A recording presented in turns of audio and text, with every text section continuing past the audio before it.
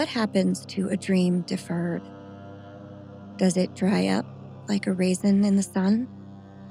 Or fester like a sore and then run? Does it stink like rotten meat?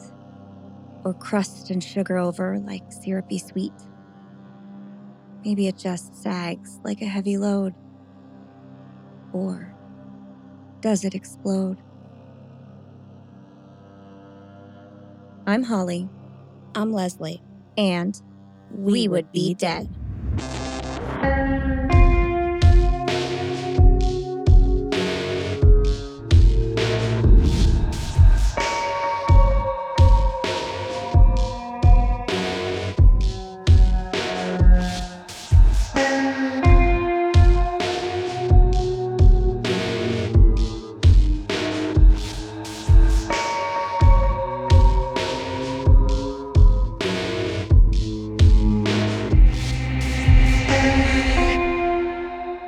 Hey, Leslie. Hey, Holly. Hey, Fiends. That opening was, of course, the famous poem Harlem by Langston Hughes. You guys will find out why it was more than appropriate this week as we go along.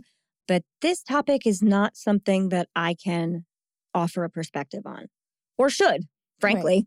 Right. So we held off on the fiction this week in favor of someone who spoke a little more to the topic. Okay.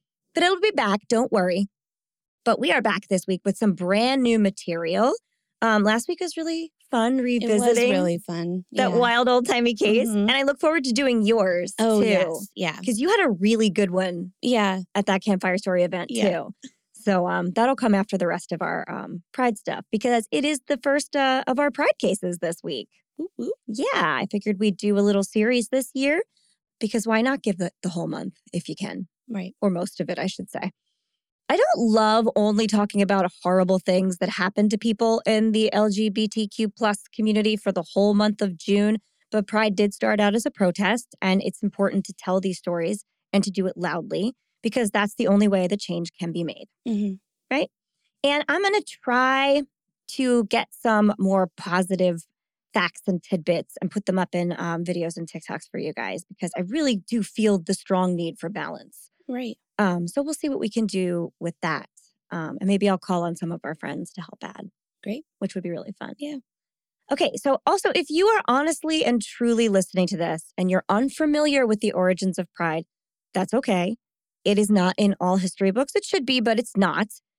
But don't worry, I do have a little roundup for you guys later on in this episode that will explain it. And the events that I summarize, we will in the future cover in full.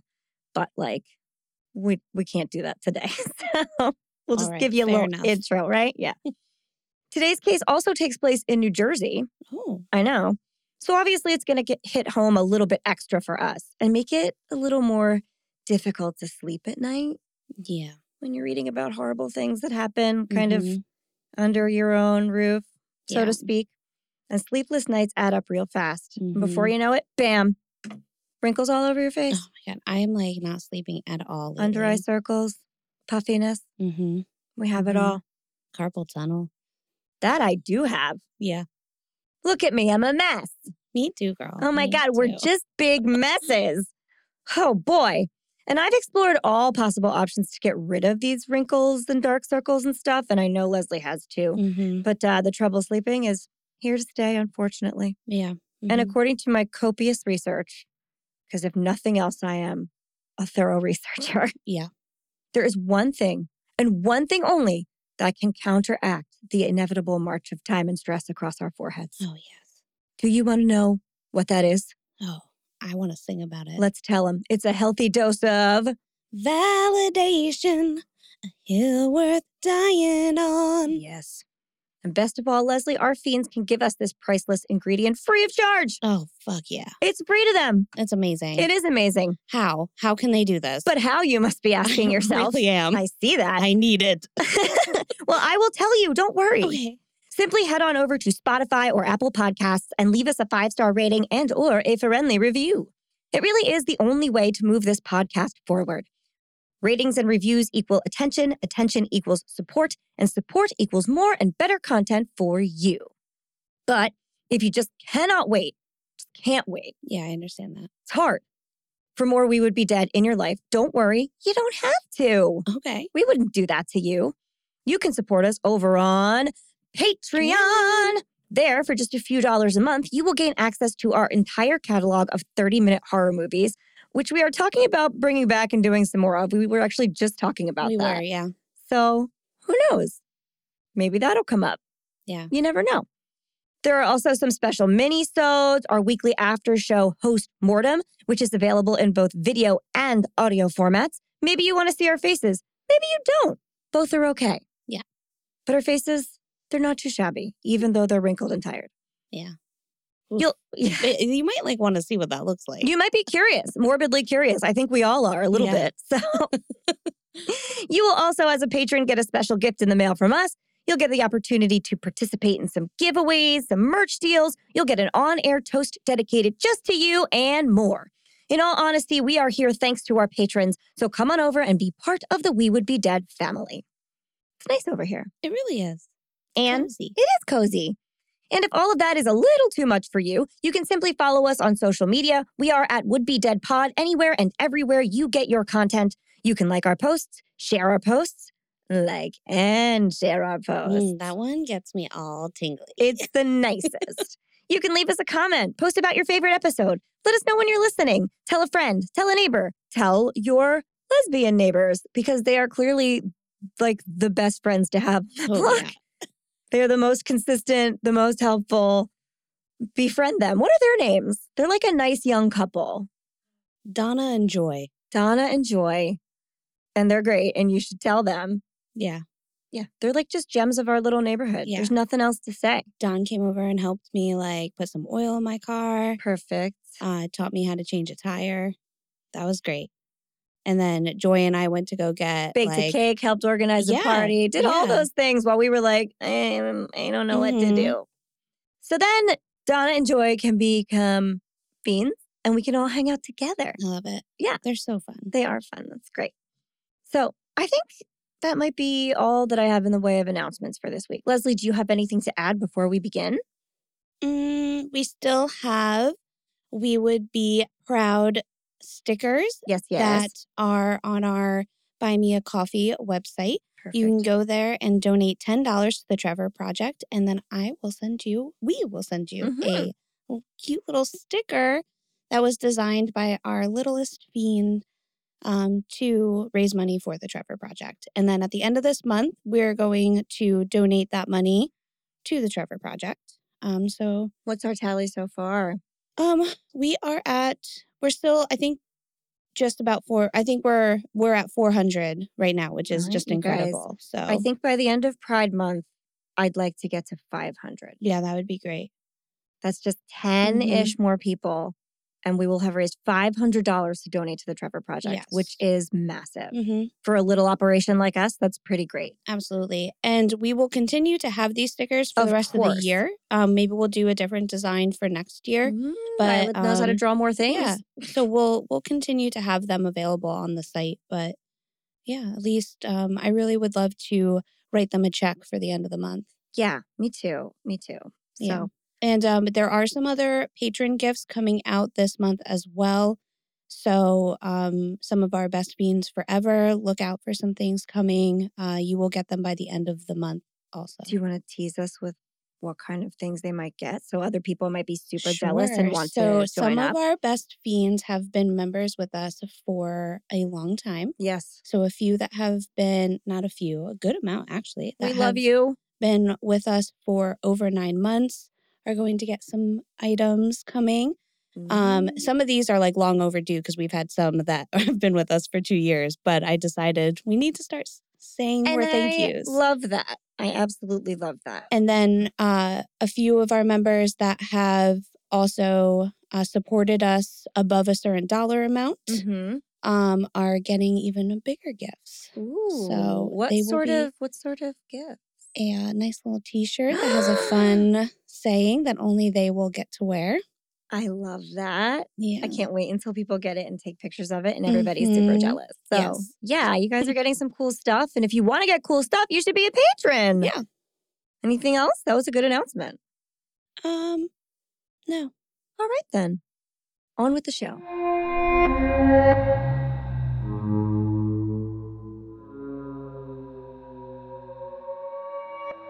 So just in case you guys haven't read the title, this week we are covering the murder of 15-year-old Sakia Gunn.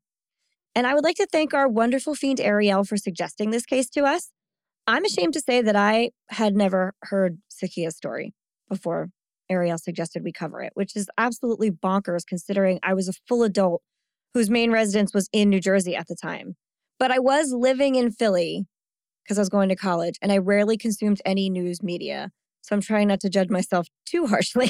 Okay. And I've never heard of it because I never hear of any of these cases. That's okay. So this crime also, fiends, is a hate crime. We're going to make no mistake about that from minute one.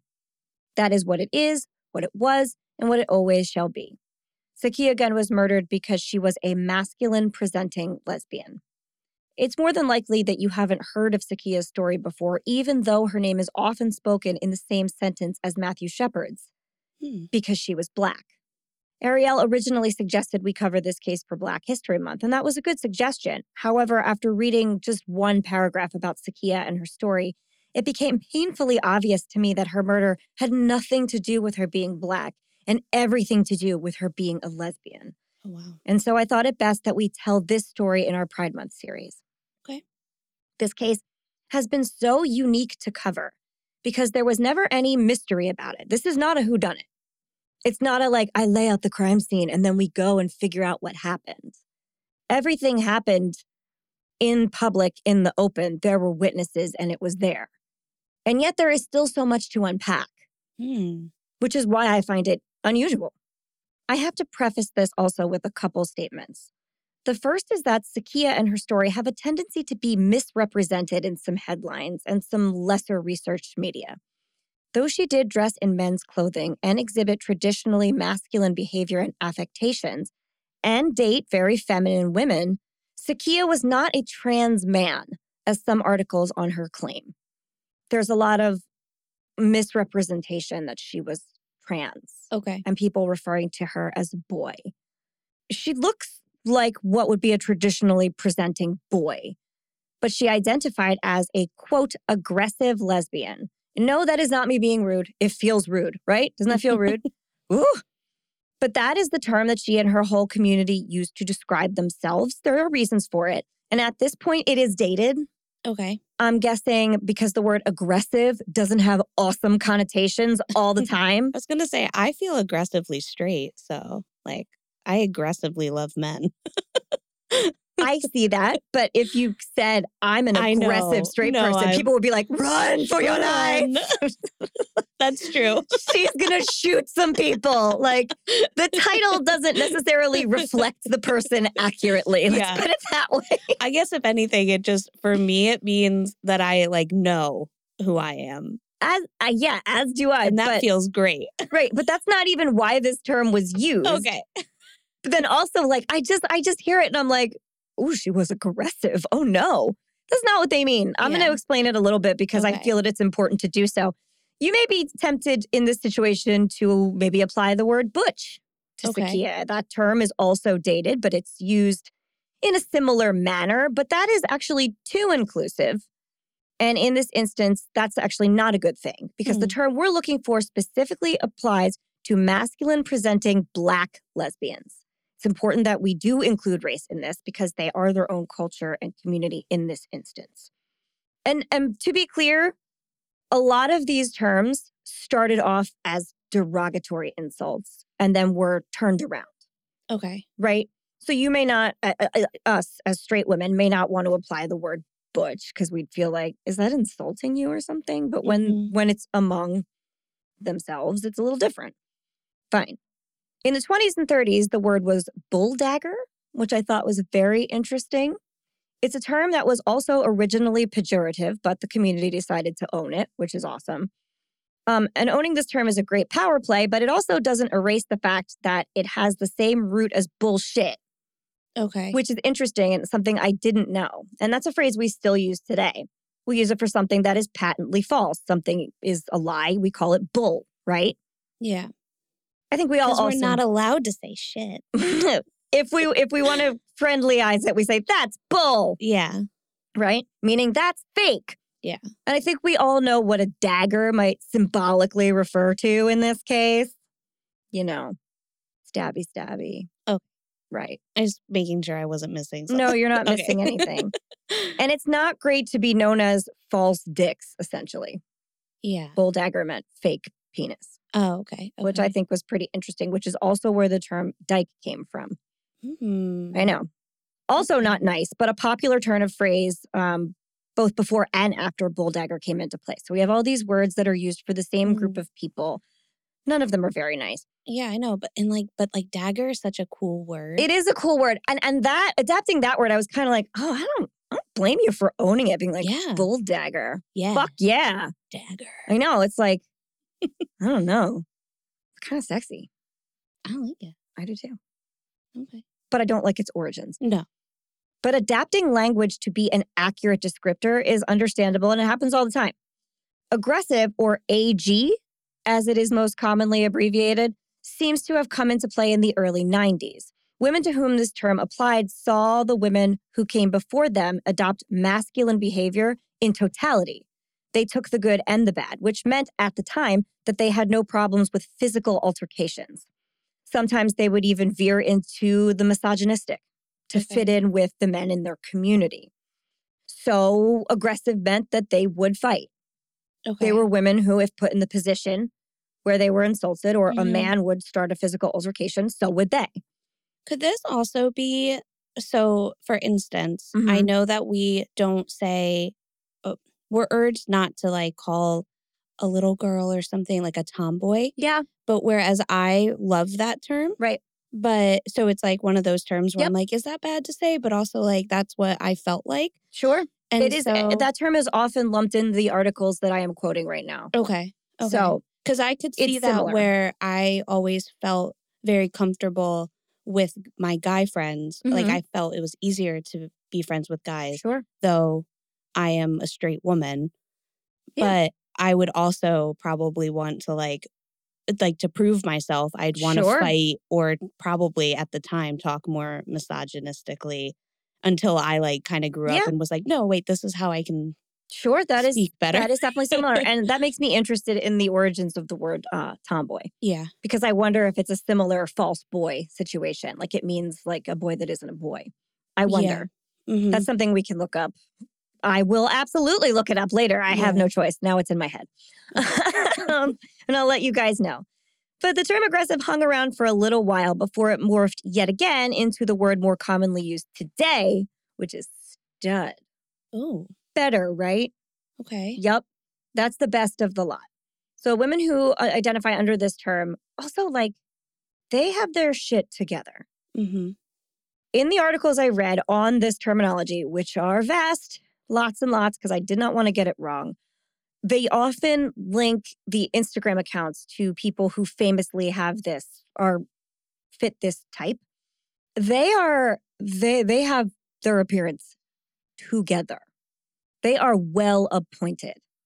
These ladies are in spotless sneakers, clean, pressed, crisp shirts and pants, sometimes beautiful suits and shoes. Their hair will be immaculate. Their accessories are on point.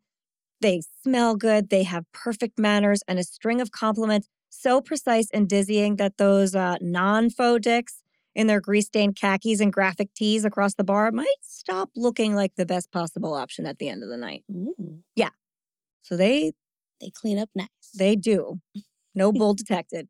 Just saying. So these are good-looking individuals, which is sometimes part of the mythology around them, that they are people who will steal your girl. Right. That they're out to turn straight women. Right. That is not always the goal. There are a few women spoken about in these articles that did kind of do that at times for sport, which they could because they're hot. They look great. I can see it. I understand. And there is a part of one article that's a lot of the women in Newark, when seeing their alternatives, just kind of chose to ignore that they weren't dudes. Right. So, anyway. I just think we're all sexual beings. So sure. It's just we just want to, if we find somebody attractive, whatever the sex. Especially if they're kind and polite and complimentary and their game is 1,000 times better than the like dumpy dude over at across the bar. Like you're going to be like, okay, I see what you're selling right now. Like, but even if it's just the idea of the other side, like the turning someone, like I'm not saying that is what these people are out to do at all. But just the idea is equivalent to just kind of either going out of your league or like whatever that, what we kind of know that means. This concept is what spurs some of the aggression against them. Right. From men in their community who are like, what are you trying to do? You're trying to come out here on our territory and like take our beautiful women. You're not a man, which is like a terrible thing to say, but like it's important to include that in this people are just discussion. So people are terrible and scared. And listen, like if you're scared of them, get the fuck on their level. I know. Stop being lazy. No. They're doing the fucking thing. You are like sitting there being like, but I have a dick. Yeah. That should be enough. More and more, people don't care. So, just saying. Foreplay is where it's at. You know, the second thing I have to say before we start the story proper is that I know this technically is not my story to tell. I know that.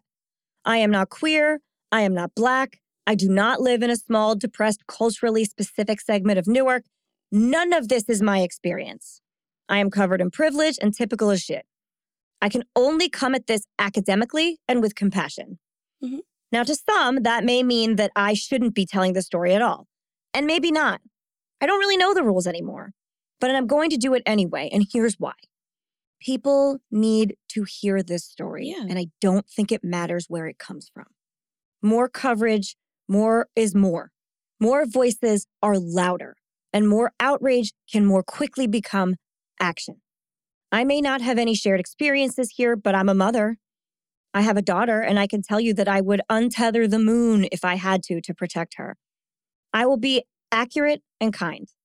So I may not understand, but I empathize. And while that surely isn't perfect, it's a pretty honest effort. So here we go. Sakia Latona Gunn was born on May 26, 1987 in Newark, New Jersey, to her mother, then 17-year-old Latona, so she's very young when she gives birth to her, and her father, who is rarely mentioned and does not appear to have been in the picture much at all. And considering that his name is rarely mentioned, I took that as a cue that we didn't need to put it in here. Okay. So we have a father no name. No. We do. Well, I mean, his name is mentioned in like one or two articles, but it really isn't widely spoken, so I assume he doesn't want it to be and that he wasn't there. Okay. So, unfortunately, in Sakia's early childhood, Latona fell on hard times and ended up homeless, which is not super uncommon for young mothers in a poverty-stricken area. It's hard to make money and get by. Because this would cause Latona to lose custody of little Sakia, because you can't be homeless and keep your kid. You have to have a home to keep your kid. Her legal guardianship was transferred to Latona's mother, which would be Sakia's grandmother, Thelma. Now, I don't know exactly how this event happened. It's just stated that it did. In several versions of the story, Latona made this decision herself, and it's a smart one. This would allow her to get back on her feet and effectively keep her child no matter what circumstances befell her. Okay. So, if her mom has her, she can be with her mom, and no matter what, the baby's safe and she can see her and be there. Okay. So, I think this was a pretty good choice, actually. So, but there are also articles that claim, it was the state's decision. I'm not sure. I choose to believe it was the family that did this themselves. So Thelma, the grandma, was and is a God-fearing woman. She's a little less so now because, quite honestly, the worst thing that could possibly happen has already happened to her. And that will do that to you. Thelma is a Jehovah's Witness, a faith that we could do an entire episode on in and of itself, but that's not the point today. Let's just say that they are an incredibly strict sect of Christianity and do not accept the LGBTQ plus community as a matter of principle. They think it's wrong and against God. So they're those kind of Christians. This seemed like it would be a ginormous problem, but it actually turned out not to be as bad as you might think. Sakia and Latona both ended up moving in with Thelma. Latona, who absolutely did get back on her feet, would go on to have 3 more children, the youngest of which was born just 3 months before Sakia's tragic murder. Sakia and her family lived in Newark, not Newark, that is Delaware. We are Newark, which is in the northern part of New Jersey, close to New York City. And you know why we pronounce it Newark instead of Newark? Because it's spelled Newark. Because a lot of people who immigrated to the area when it was like a big deal to do so, called it new work. Because they were going to find new opportunities and new work. So it sounds more like Newark instead of Newark. I mean, I like saying it that way better anyway. Same. But I thought that was interesting that it was just like a colloquialism that just got soaked into the name. I just thought it was like the accent. Me too. I thought it was all of our like gutter accents that we just can't. Newark. You can't say Newark. We're like, it's Newark. Yeah. Sorry. But you know what? There's a reason. So anyway. Okay. Newark is also known as Brick City, or it was at one point, or the Bricks. Not because of its relationship with drugs, but because of all of the brick architecture. A lot of people now say it's because, bricks of cocaine or what have you. That is not. No, I would have never thought that. Is not. I didn't either. I was like, there must be a lot of bricks in Newark. Yeah. But like, people are like, oh, so many drugs. No, that's not why. No, that came later. Well, that's very true. Because Newark is not the safest place New Jersey has to offer. I don't think I would be like, hey, kids, let's go to Newark. No, it's like a dread. You don't even want to get off at that train stop. No, you have to roll your windows up because of the smell when you're on the highway. Yeah, Newark is not great. Let's just be honest here, folks. Though it is a home to a major airport, one of Rutgers University's major campuses, several museums, a large performing arts center, a symphony hall, and a major sports venue, if you go deeper past the shiny new downtown area and all the major office buildings that house billion-dollar businesses, it's still pretty depressed and a deeply impoverished place. So the downtown is kind of like New York light, but then it just trickles down into this like impoverished neighborhoods. Revitalization efforts did happen in the 90s and well into the early aughts. Honestly, I think they are still trying over there. It worked in Asbury Park, but like Newark is still, I know, still trying. And they kind of worked. Mm-hmm. There are nice things in Newark, but they still couldn't change the fact that the culture had become deeply steeped in violence and drugs, which of course begets poverty and addiction. Yeah. It's a vicious cycle.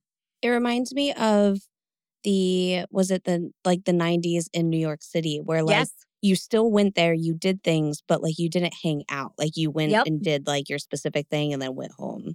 Yeah, that's very similar.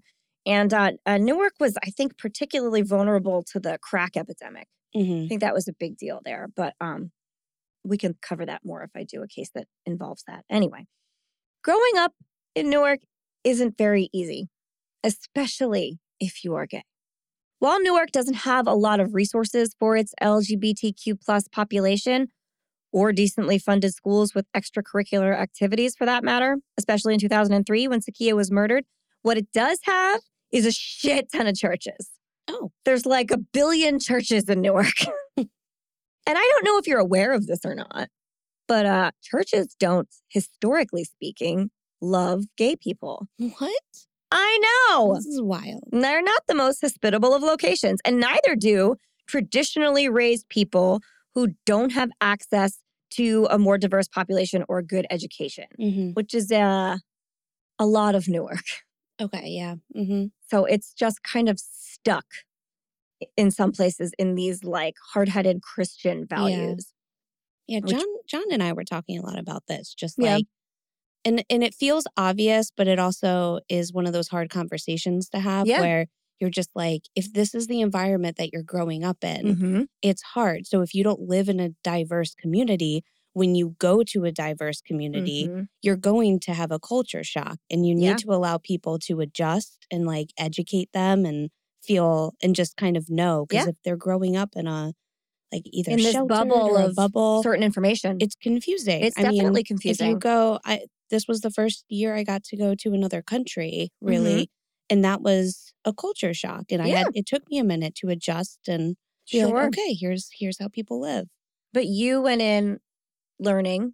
Because I lived in a diverse community. That's very true. most of my life. Which is why education is extremely important. Yeah. And often these neighborhoods, which I'll get into in a second, they lose funding in their schools. Yeah. Which is why kids don't have wider knowledge that they can apply. Yeah. Because they're not learning about history of diverse cultures and other communities. They're only learning one thing, which makes it very difficult to kind of overcome that one thing, as you were saying. Which is also why it's important if you live in a not super diverse community, like we do. Like we do now. We live in a pretty whitewashed area. It's important that you introduce your children to more diversity. They may not get it at school, but they need to get it at home. Yes. Show them television shows and movies with representation. Read them books with representation. Take them to events. Teach them. Teach them. Right. And then they will not fall victim to any of that because just they will know better. Walk around the city for a little while.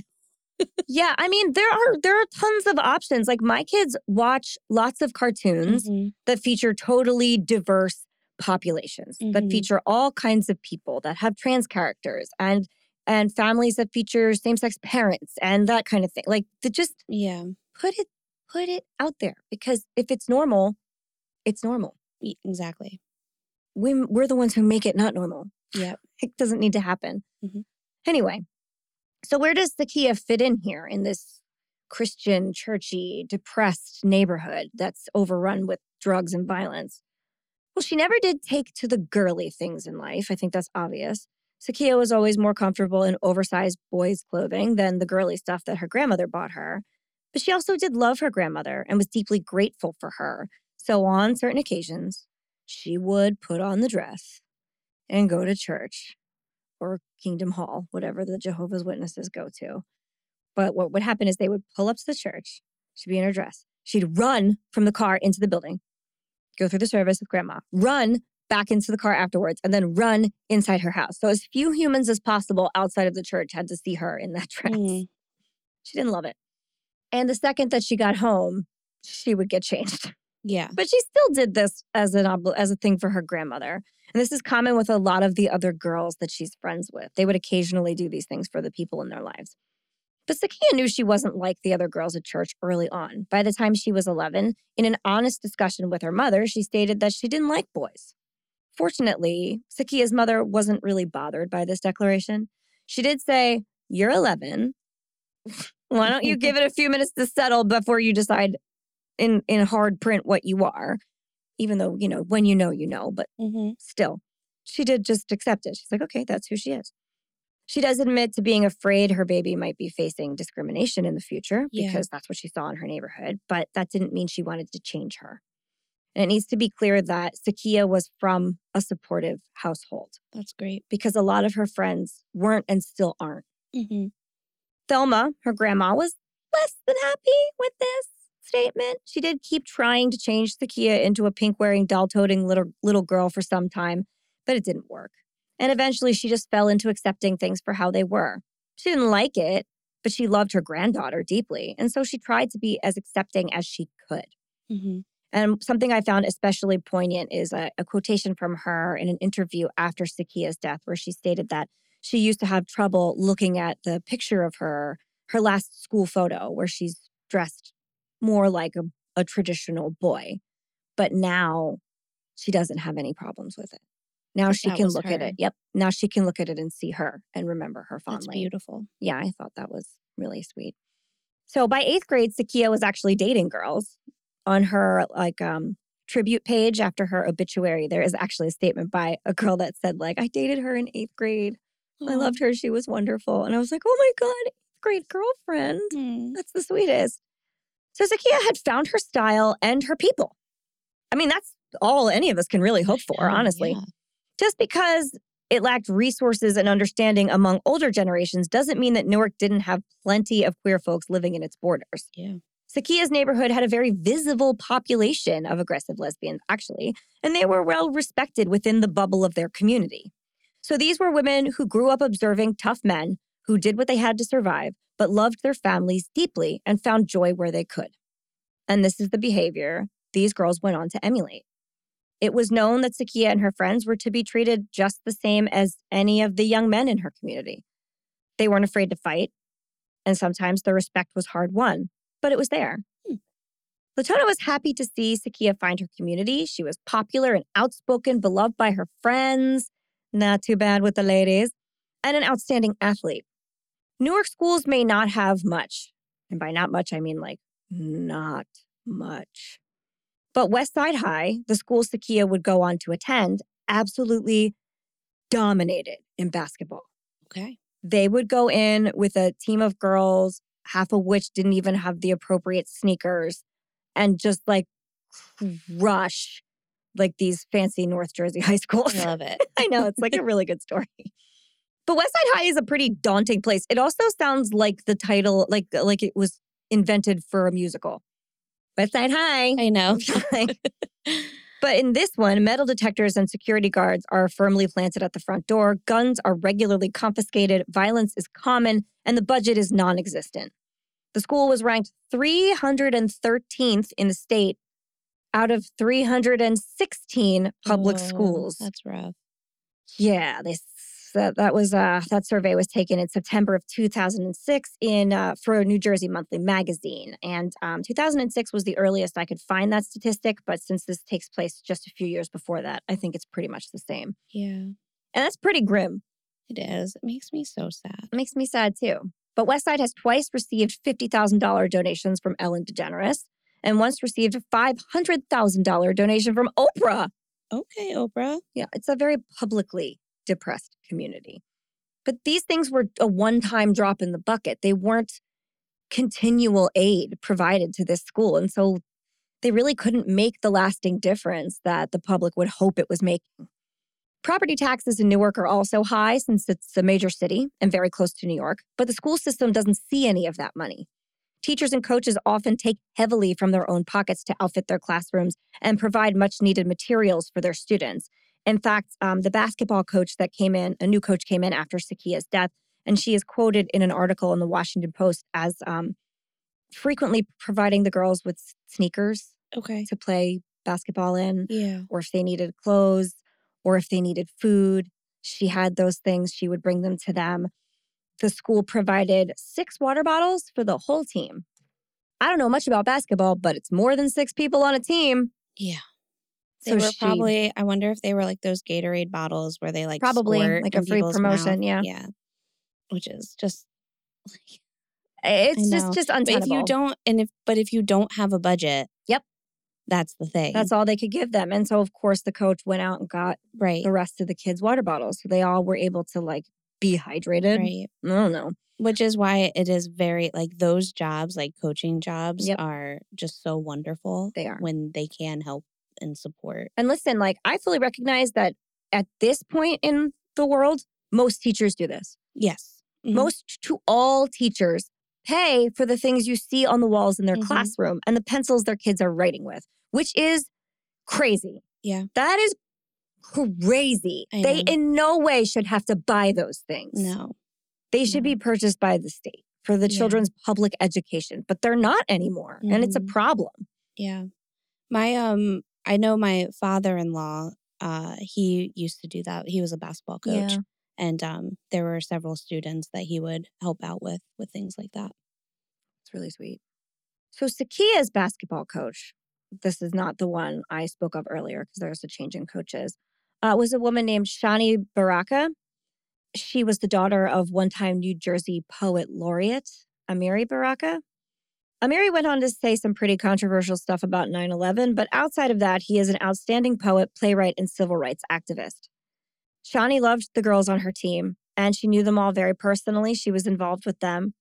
Coming from a family of activists, she had great compassion and understanding for the world young Black girls were thrust into, and she wanted to help them get ahead in any way that they could. So we see Sakia has a support system in this rickety world, right? Like, she's built up as much as she can be. But what did this world look like exactly? Well, the neighborhood she lived in was pretty burned out, with a boarded-up Pabst brewery prominently featured and abandoned fields posing as landmarks. Trash litters the sidewalk and beat-up cars line the street. Outside her home might be a mess, but inside was neat and orderly. Sakia has a closet full of tediously cared-for clothing and sneakers. She went to great lengths to care for her shoes, too. Her whole family has, like, really funny memories about this. She would clean them all the time with like painstakingly clean them with the toothbrush. And she would do separate loads of laundry just to wash her shoelaces. If her shoelaces got dirty, fucking forget it. She was not having this. Like I said, well appointed. She cleaned her shoes so often with a solution of vinegar and water and a toothbrush that her family remembers coming home to the house like stinking of vinegar. Eventually they were like, you have to scale back on this. It smells awful. Sakia was fun and talented and excellent at braiding hair. She would often have a line of her friends in her bedroom waiting to have their hair washed and braided. And this was how she actually made extra money. I was going to say, I wonder if this was like a career that she kind of went into. Yeah, she was hustling. Her mom said that she would often come home and if they were like going out on a Friday night or something, she would have like a line of people in her bedroom waiting to have their hair done. Nice. That's so cool. And friends called her T or Kia. When she walked down the street, local men would nod in recognition as she walks by in her baggy pants, riding so low her boxers stuck out, and her crisp white cap. So like that nod of recognition, I don't mean like, yes, you are here. I mean like when you see men nod at each other, like, what up, bro, or whatever they say. Yeah. I'm clearly very white and not cool. But those kind of greetings existed very informally and almost as a reflex with her. Yeah. And to me, that just kind of is indicative of her place in this society. Like it wasn't like weird or anything. They were just like, yeah, absolutely. For the most part, the aggressive community went about their lives the way they wanted. But this wasn't always possible.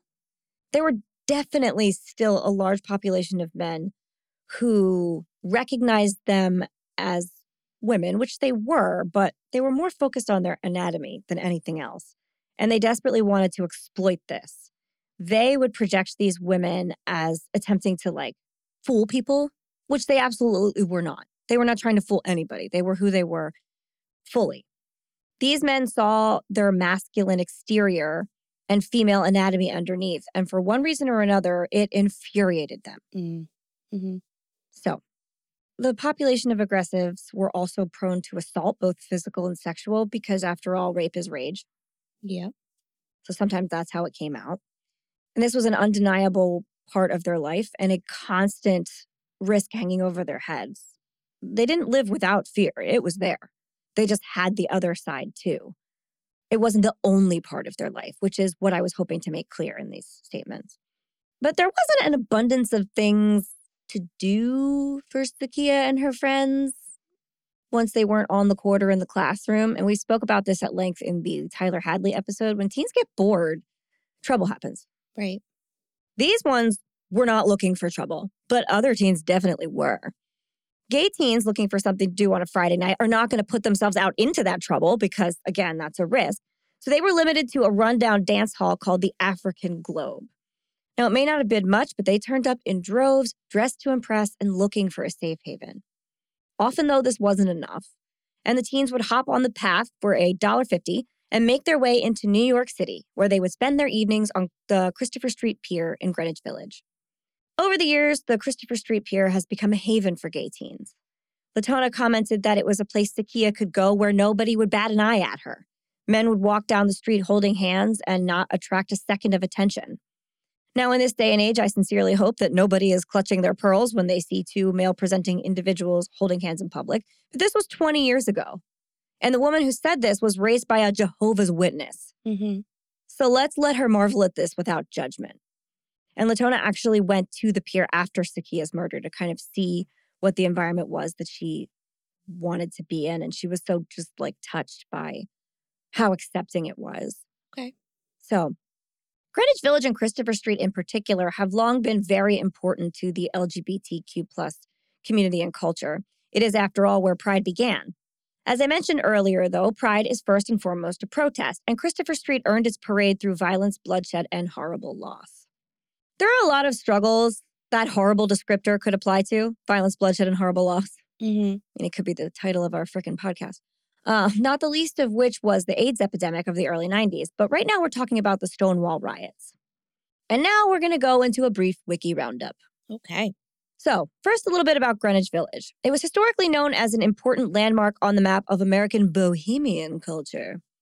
Little La Vie Boheme for you all. In the early and mid-20th century.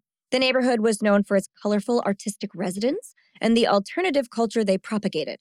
Due in part to the progressive attitude of its many residents, the village was a focal point of new movements and ideas, whether political, artistic, or cultural. This tradition as an enclave of avant-garde and alternative culture was established during the 19th century and continued in the 20th century when small presses, art galleries, and experimental theater thrived. In 1969, enraged members of the gay community in search for equality started the Stonewall Riots.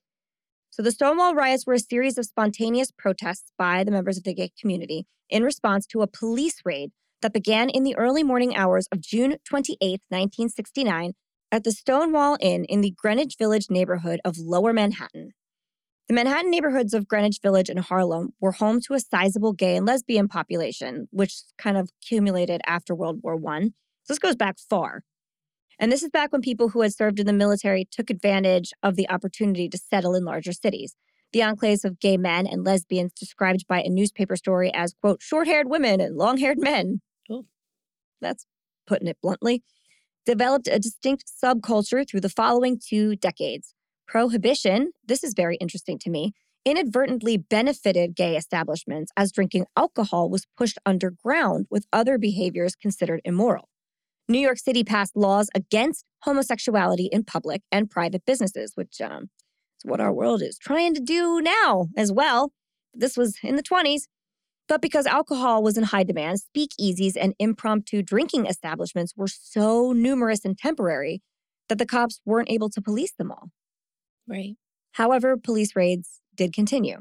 Back to 1969, patrons of the Stonewall and other village lesbians and gay bars and neighborhood street people fought back when the police became violent. So they raided the Stonewall at this point. The riots were widely considered the watershed event that transformed the gay liberation movement and the 20th century fight for LGBT rights in the United States. As it was common for American gay bars at the time, the Stonewall Inn was owned by the mafia, which is interesting. The Genovese family actually owned the Stonewall. While police raids on gay bars were still routine in the 1960s, officers quickly lost control of the situation at the Stonewall Inn on June 28, 1969. Tensions between New York City police and gay residents of Greenwich Village erupted into more protests in the next evening and again several nights later. Within weeks, village residents organized into activist groups demanding the right to live openly regarding their sexual orientation and without fear of being arrested. The new activist organizations concentrated on confrontational tactics, and within months, 3 newspapers were established to promote rights for gay men and lesbians. A year after the uprising, to mark the anniversary on June 28, 1970, the first gay pride marches took place in Chicago, Los Angeles, New York, and San Francisco. Within a few years, gay rights organizations were founded across the United States and the world. Today, LGBT, which they stop it there with this because it's a quotation, pride events are held annually worldwide in June in honor of the Stonewall Riots. Christopher Street also holds the last remnants of outspoken activist and drag queen Marsha P. Johnson, who is often linked to the Stonewall Riots, but in reality was not there. But her mysterious death is also considered by many to have been a hate crime. Marsha's body was found floating in the Hudson River in 1992. Initially and quickly, her death was ruled a suicide by the NYPD, but controversy and protest followed, eventually leading to reopening the case as a possible homicide. Marsha was cremated soon after her body was discovered, and her ashes were spread on the pier at Christopher Street, which is the same length of concrete Sakia walked on the night she was murdered. Yeah. So there's your background in Stonewall, you guys. There's way more, like way more. And we'll get into it at another time, but that at least gives you a little bit more. So let's get to that night. Sakia had gone into the city with 2 friends to spend time at the pier. Their names are in lots of articles, but I don't feel like it's super necessary because they are still going through hell about this. Right. How old is she at this point? She's 15. Okay. Oh, gosh. I know. Some people are like, what the hell is this child doing in New York City late at night? Well, she's with people where she was actually safe in New York. Right. She was fine when she was there. And what time is it? Sorry. So, I'll get to that in a second. Sorry. So they go into the city in the evening. Okay. But with the intentions of like being out late. And her mom is like, this is not her first time. She knows that Sakia is going to be home late. And usually she hears the door open, her rummaging in the kitchen and saying like, I'm home, Mom. So they kind of have an understanding. When Sakia was leaving, her mother begged her to take mace with her. She was always like, please protect yourself, take pepper spray or something. But Sakia wouldn't do it. Said she didn't need it. The girls then took the train into the city, where they hung around in front of the bars and on the waterfront with other teens until around 2 a.m., at which time they would have normally taken the PATH train back home. But for one reason or the next, Sakia wanted to take the bus that night. It is unclear to literally everybody why. There is no reason. She just wanted to take the bus, I guess. Okay. But she insisted on doing it, and so her friends were like, okay, I guess we're taking the bus. Fellow passengers on that first bus ride, because you had to change buses to get back to like the stop by her house. The fellow passengers on that bus remember Sakia engaging in conversations with them, being very social and funny and laughing with her friends. The trio then had to change buses, so they got out at the corner of Broad and Market Street in Newark and waited under the bus enclosure for the number 1 New Jersey Transit bus. At this point, it is approximately 3 a.m. Oh, wow. Okay. So it's like a 25-minute ride, and she had to wait for the bus and stuff, so that all tracks. As the trio stood at the bus stop, a car pulled up with 2 men inside. They stopped and got out and asked Sakia and her friends if they, quote, wanted to have a good time. The girls said no. And when the men pressed further, they said, listen, we're lesbians. We're not going to go with you. We're not interested in any men, not just you. We're not interested in men at all. At this pronouncement, the men then jumped on the women. Ooh. Yep. One of them began strangling Sakia's friend, and Sakia jumped into action. So she started to fight back. She pulled the man off her friend and squared up to get into a fight with him, obviously. But the man turned on her and brandished a knife, quickly stabbing her in the chest.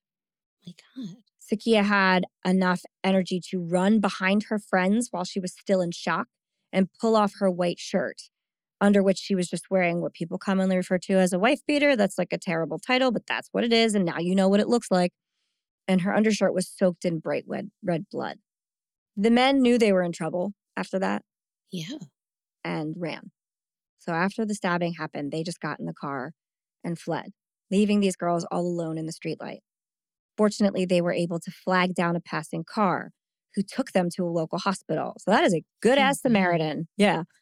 And I'm sorry. Okay, just so I can picture this again. So how old are they? All 15? 15 to 17. Okay, so they're still all they're all minors. Young Yeah. looking. Yeah. Okay. And it is important to point out, and I will go more into this later, that they looked like boys to the outward observer. They did not look like women. So approaching them and asking them if they want to have a good time might have just been an invitation to get them to fight. Maybe, or those guys were also looking for young boys to have a good time with. We'll get a little more into that in a minute, but it's just something at 3 a.m. Like nobody's to looking. bank in your brain. Yeah. So once they arrived at the hospital, Sakia's mother was called. Hospital staff did everything they could to bring her back. However, unfortunately, during the car ride, while cradled in her friend's arms, Sakia bled out and died. Yeah, it was too late once they got there, but the hospital did try. Nobody wants to get the call that their child is in the hospital. That's all of our nightmare. But it is especially awful on the day before Mother's Day. Oof. And I don't know if I mentioned this before, but the date was May 11th, 2003. Okay. So, day before Mother's Day. Probably technically Mother's Day at that point. I'm not 100% sure. But, no, it was Saturday. Mother's Day is always a Sunday. So, okay. So on the phone, Latona was just told to come to the hospital. She just said, we have your daughter. You have to come to the hospital. And that she should come quickly. And she thought that Sakia had been in a fight and was getting stitches. She was like, oh, got in her first dust up. She got in a little trouble. She's gonna learn a lesson, hopefully. Maybe next time she'll bring the damn mace. Oh, man. So she was just kind of like, thinking that's what was happening. Her biggest fear in that moment was that Sakia would have been arrested and have to spend the night in jail. Of course. And no one could have guessed it was far worse than that. Latona and Thelma went straight to the hospital, where staff met them, sat them down, and gently informed them that Sakia was dead. Ooh. Thelma, Grandma, had a heart attack right on the spot. Yep, immediately. As soon as she got the news, she had a heart attack and had to be admitted to that same hospital herself. Oh, my God. Yeah, she was like never the same after. No. Word immediately got out that Sakia had been murdered, and Newark teens flocked to the bloodstained spot on the pavement where the horrible event had occurred, creating a makeshift monument and standing vigil. Her friend, who had held her in her arms as she died in the stranger's car, went home, took off her blood-soaked clothing, and hung it up in the closet, where it stayed as a personal mausoleum. She just, kept that there. Because that was, part of her friend was on that. Right. Huh. Justice would be sought after, and the community mourned in a way that was so intense the air seemed to be thick with grief. Over 2,000 students walked out of their high schools to attend Sakia's funeral. The Black LGBTQ plus community of Newark had had enough. Sakia was murdered right out in the open, so there wasn't much hope that her attackers would escape, right? And this is 2003, so there are cameras and people and stuff. Okay. But we wouldn't really have to use any of that because 4 days later, a man named Richard McCullough turned himself in for committing the crime. Ooh, okay. Twist. Yeah, I think it was just obvious. I think people knew. Okay. And he was like, I have no way out of this. Yeah. He was then arrested in connection with the crime on May 16th, 2003. And, oh man, Richard's defense was laughable. They show a lot of his defense attorney speaking in a documentary about Sakia. And he claims, oh my God, I don't even like talking about it. He leans heavy into, Richard was a really nice guy with no prior offenses. So he shouldn't let this one event ruin his life. And also, he did pull out a knife, but Sakia ran into it. He didn't stab her. She ran into my knife 10 times. Come on, man. Right. That was his defense. She ran into my knife. I pulled a knife. Yeah, why was he pulling out a knife with a 15-year-old anyway? Yeah. This guy is 29, first of all. He's a full-ass man. Absolutely not. No. And got himself, started a fight with a group of teenagers. Right. And had a knife. I'm sorry. If those girls pulled a bunch of weapons out, okay. Yeah. People are defending themselves. Right. But they didn't have any. They didn't have anything. It all could have just been fisting. Sakia wouldn't even. Sorry. It was all fisting. I know that was. Maybe we cut that. Maybe not. They were. Sorry. Anyway. Yeah, that's why I made a point of mentioning the fact that Sakia wouldn't even bring mace. Mm-hmm. They didn't have anything on them. Right. They were young enough and foolish enough to be like, we're tough that we can just fight. We don't need anything. Yeah. It's just wild to me that there was any defense. And it should be mentioned that the reason I say that this is not a crime of racism is because Richard is also Black. Okay. So this isn't like a white guy out to shoot Black girls, which does happen and is equally awful. This is a Black man committing this crime, which to me indicates strongly that it's just because they're lesbians, right? Right, yeah, because, I wonder, had they not even said, This is why I think he knew when he wanted to fight. Okay, yeah. So anyway, a lot of people do too. Okay. But all of these weird defenses, including the fact that he was raised by his lesbian grandmother, apparently. Yeah. She was ashamed. Yeah, this shit just doesn't matter, though. He can be as nice as he wants to be when he goes to a party on Sunday, but he killed someone. End of story. Richard was charged with second-degree murder, aggravated assault, and bias intimidation, which is an important one. In a plea bargain, the murder charges were dropped. And on March 3rd, 2005, Richard McCullough pleaded guilty to aggravated manslaughter, aggravated assault, and bias intimidation. On April 21st, 2005, he was sentenced to 20 years in prison, which most people agree is not really enough. And we all know that most people do not go on to serve full sentences. Mm-hmm. They are released after a fraction of their time. While the murder charge being dropped is a pretty poor decision, in my opinion, plea deal or not, the bias intimidation charge is telling.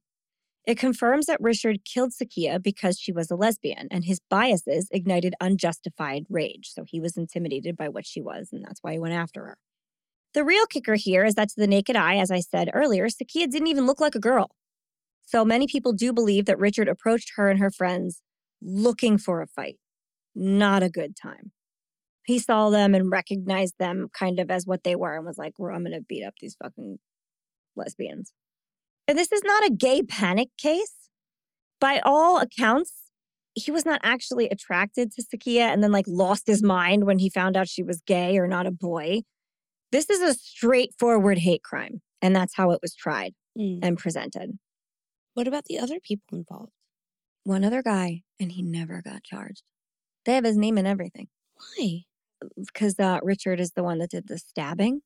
Yeah, but did the other guy get out of the car and do any? Right? He was there.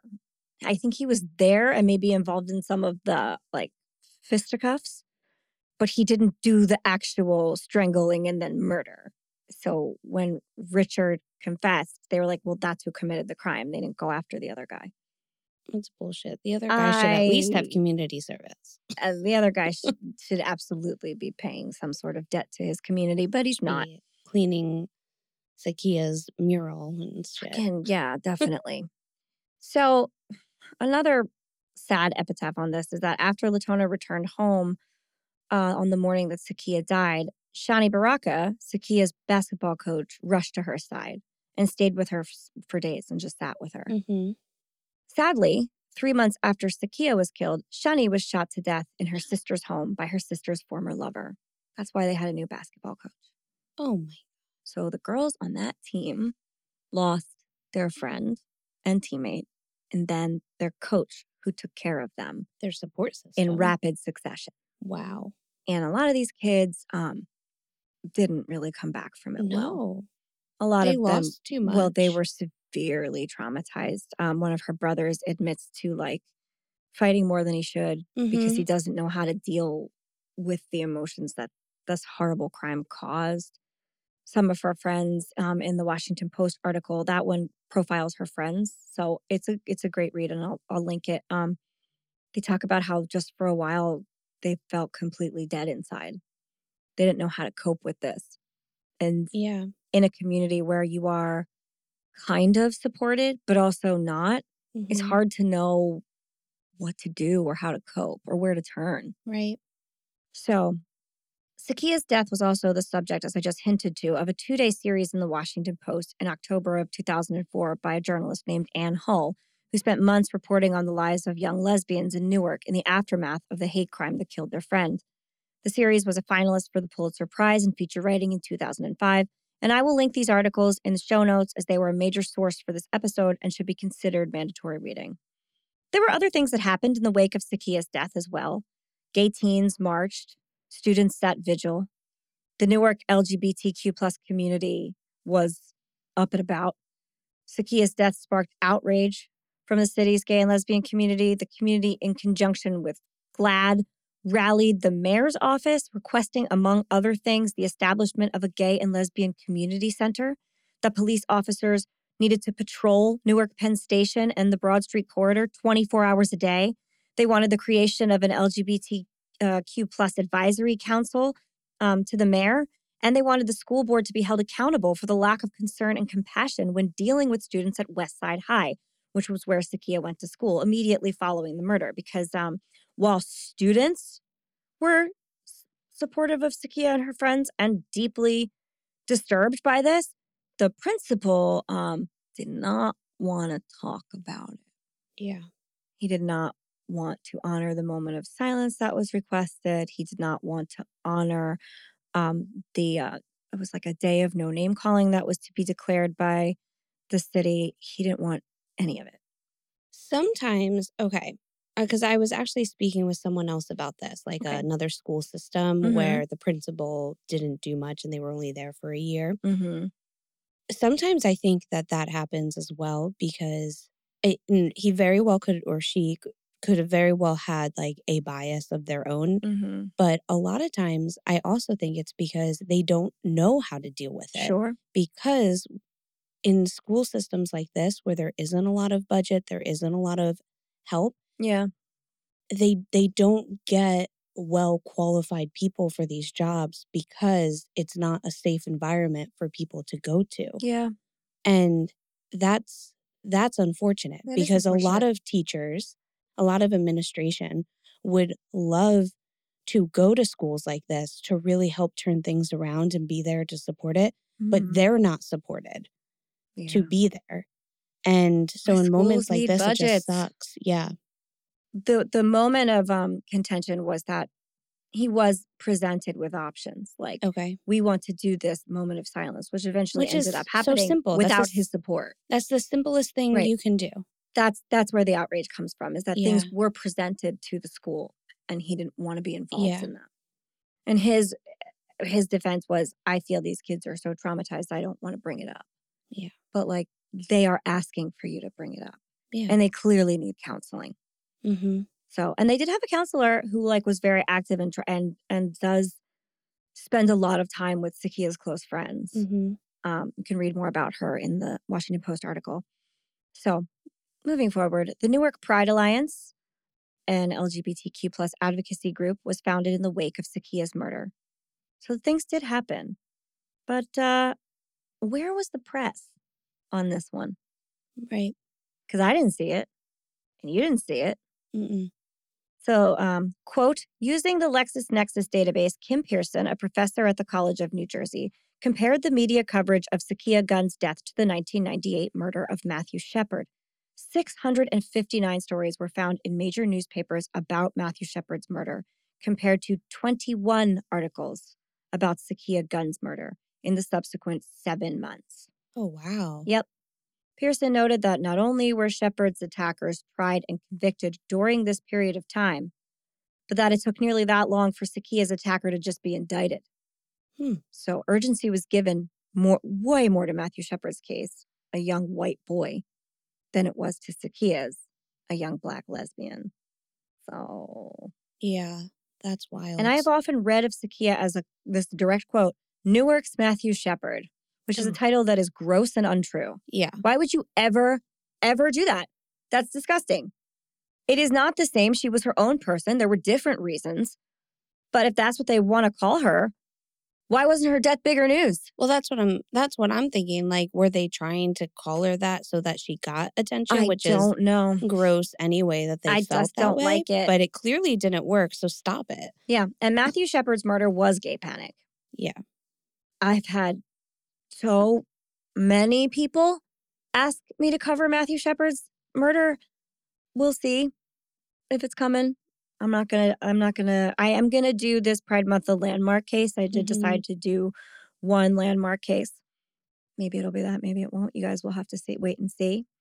But it's just so different. I know, that one's very different. It's so very different. So I hate that they just put them in the same group because they were young and murdered. Anyway, in 2000... This does sound like... it sounds more initially like a fight gone bad. Right. And also it's infuriating because it's such an older person with very young people. Yeah, with a child. Like 15 is a child. Like, you murdered a child. He killed a child. Yep. Yeah. This should not be just washed over as a fight happened. That is not it. A grown-ass man approached and killed a child. Right. And I want to know too, like, was he inebriated at this time or was he just 3 a.m. and was just like looking for a fight? I'm not 100% sure. That's to be what honest I with know. You guys, this week I did not research Richard very much. I didn't. Okay. I didn't really think he deserved any of it because all of the information from the perspective of his defense is all about what a nice guy he is. And I have no desire to read or present any of that because at the end of the day, as we just said, he murdered a child. Mm-hmm. And then he ran away. Yeah. If she ran into your knife and it wasn't on purpose, why didn't you stick around? Yeah, get her to the hospital. Get her to the fucking hospital if it was such a big accident. Right. No, you ran away after stabbing a child. Yeah. And let me tell you something, she looked like a child. Right. I wouldn't have looked at this person and said, there's an adult man. Mm-mm. That's not a thing.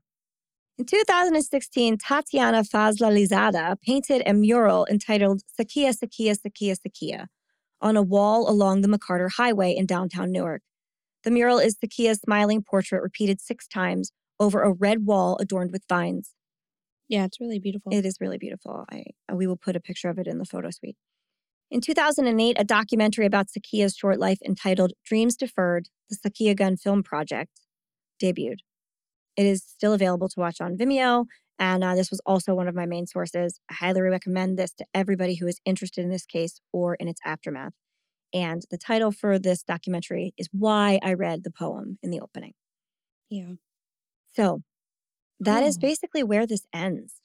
I also just want to say, okay, so I just looked up a picture of Sakia, and it's the one with her dressed more masculine. Yeah. So that's a more recent photo, right? Yeah. What's so frustrating is because sometimes when you hear, say, like an older man talking to like a woman or a girl, and they're just like, I thought she was older. I thought she was like 18 or over or something like that, the way she was dressed. This is the most baby face I have ever seen. Right? Like, I have a 15-year-old. This looks like an 8th grader in this photo. Looks like if you drove by, you would think that she was a 15-year-old boy, right? Absolutely. You would have been like, this is a Unless you child. knew better and you were like, I know what they are. I'm going to go start fucking trouble. Yeah. But even, I mean, like, yeah, she looks like a boy in this photo. I don't know how she was dressed that I day, believe but her. Like, even like presenting, like she would have still had She had female feminine presenting friends with her. Yeah. So there were girls there. So it just was like a group. Well, I mean, they're all girls, but there were like girly girls presenting there. But like Sakia specifically, no. Yeah, I mean, this guy Richard was, and they all look like and kids, his friend man. were just looking for trouble. Yep. And they were gross, and I think they were looking for grosser things. Possibly, yeah. I mean, if they hadn't, I shudder to say this, but if it hadn't like gotten out of control and a stabbing occurred, those girls would have been raped. Yeah, that was probably the outcome they were looking for. For sure, they were looking for something. Yep.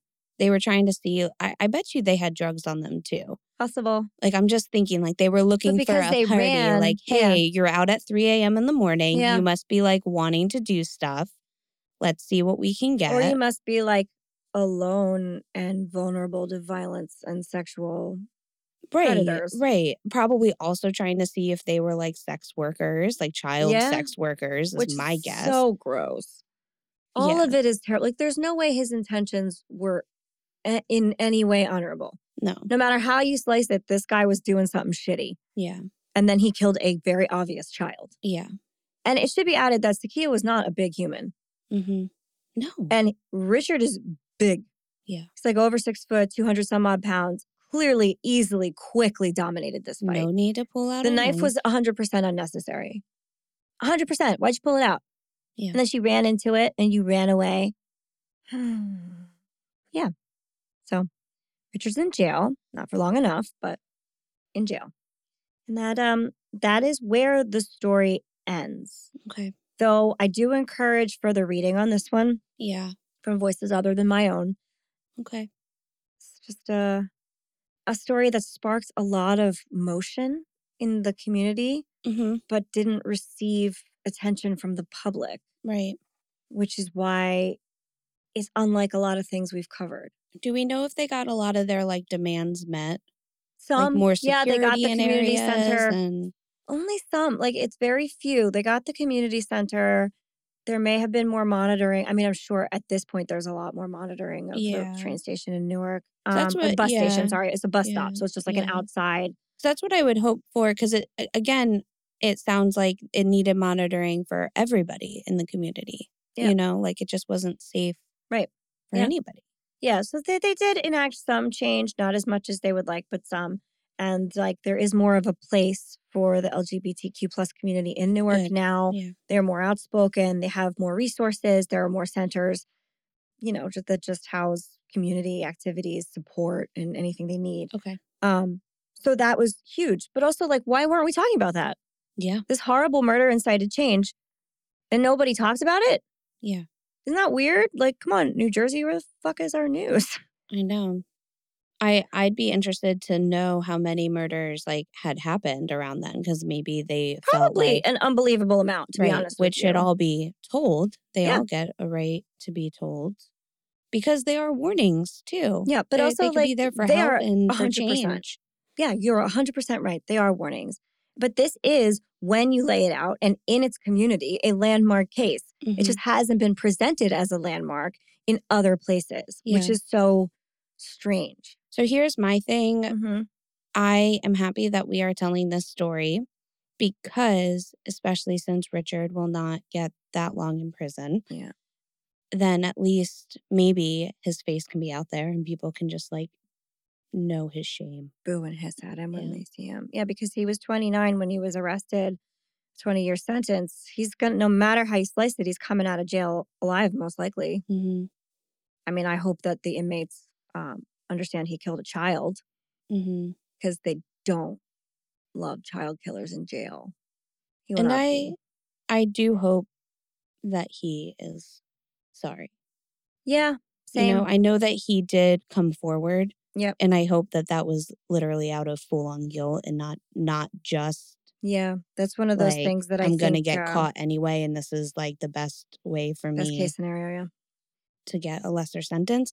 But I mean, that's the thing. That's what I hope for prisons, that they are actually reforming. Yes. Yeah, same. Because I also don't want taxpayers' money to have to be wasted on somebody like this if they're not... No, I agree with you. I mean, we've talked about this before. Yeah. I think that like our prison system is garbage and we really need to change it. But I do think with some people, rehabilitation is 100% possible. Yes. But they need those resources. Yes. Sitting in a cell without anything or talking to anyone or receiving any education or doing any kind of meaningful work to counteract what they've done is not rehabilitation. Right. It's just time out. Right. We need to do better. Anyway. Okay. So thanks to Ariel for recommending that case to us. Thank you. That was a very eye-opening read. And toast. Toast. Yeah. To Sakia. Yes, to Sakia. And, oh my God, her basketball coach? Yes. And her friends and community, you know, and everyone that like stood up after something horrible happened to her. It would have been very easy to just lay down in that grief. Absolutely. Incredibly easy. But they didn't do that. Yeah. They took it and repurposed it and stood up and took action, which is an unbelievably strong and courageous feat. So I'm so sorry the news didn't give this more coverage. I'm so sorry. But unbelievable events occurred afterwards. So cheers to all of them. And cheers to her family that accepted her. Yeah. And if we had an appearance that in and of itself incited unnecessary violence, we would be dead.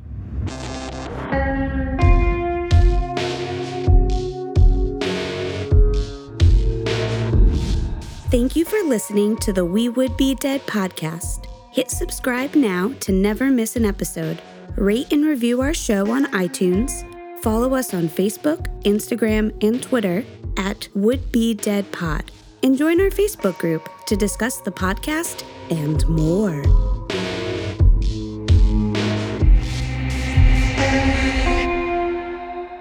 Foreplay is where it's at. You know?